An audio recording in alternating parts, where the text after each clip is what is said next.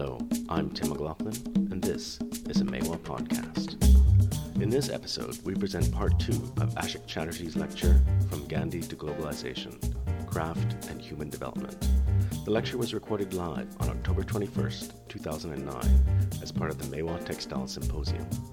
Ashok Chatterjee presented his lecture from India via an internet link. Craft may seem timeless, but it is in fact tossed on a constantly changing sea of social, political, and economic currents. Few have been able to navigate these waters as skillfully as Ashok Chatterjee, who, among his other achievements, has been the executive director of the National Institute of Design, India, and president for many years of the Crafts Council of India. Mahatma Gandhi dreamed of India's independence and used localized hand production as a weapon against colonial rule. Later, Gandhi's legacy helped shape craft development within national planning, but contemporary globalization dreams of market influence, often at the expense of independence. The shift between paradigms has had far-reaching effects for human development in all countries, especially in the craft sector. The Javaja story that you will hear is just one example of all the economic, social, political issues, history, and of today that challenge Indian artisans. The map tells you where. The map that you saw earlier, it tells you where. It doesn't tell you who. It doesn't tell you how.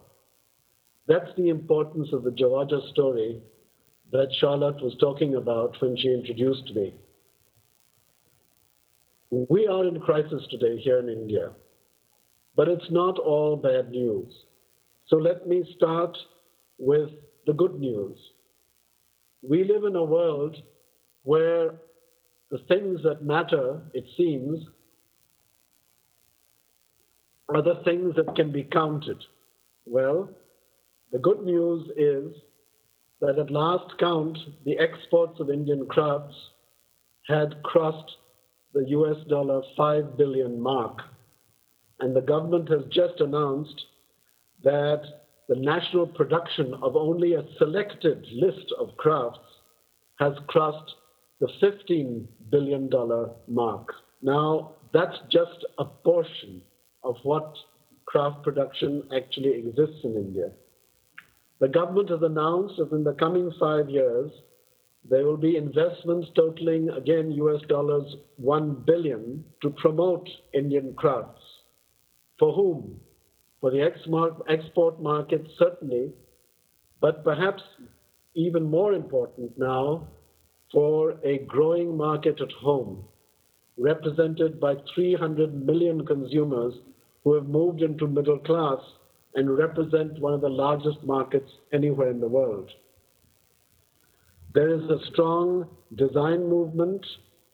There is design education spreading throughout the country, and each design institute partners with artisans wherever they are, sending their students out to work with and learn from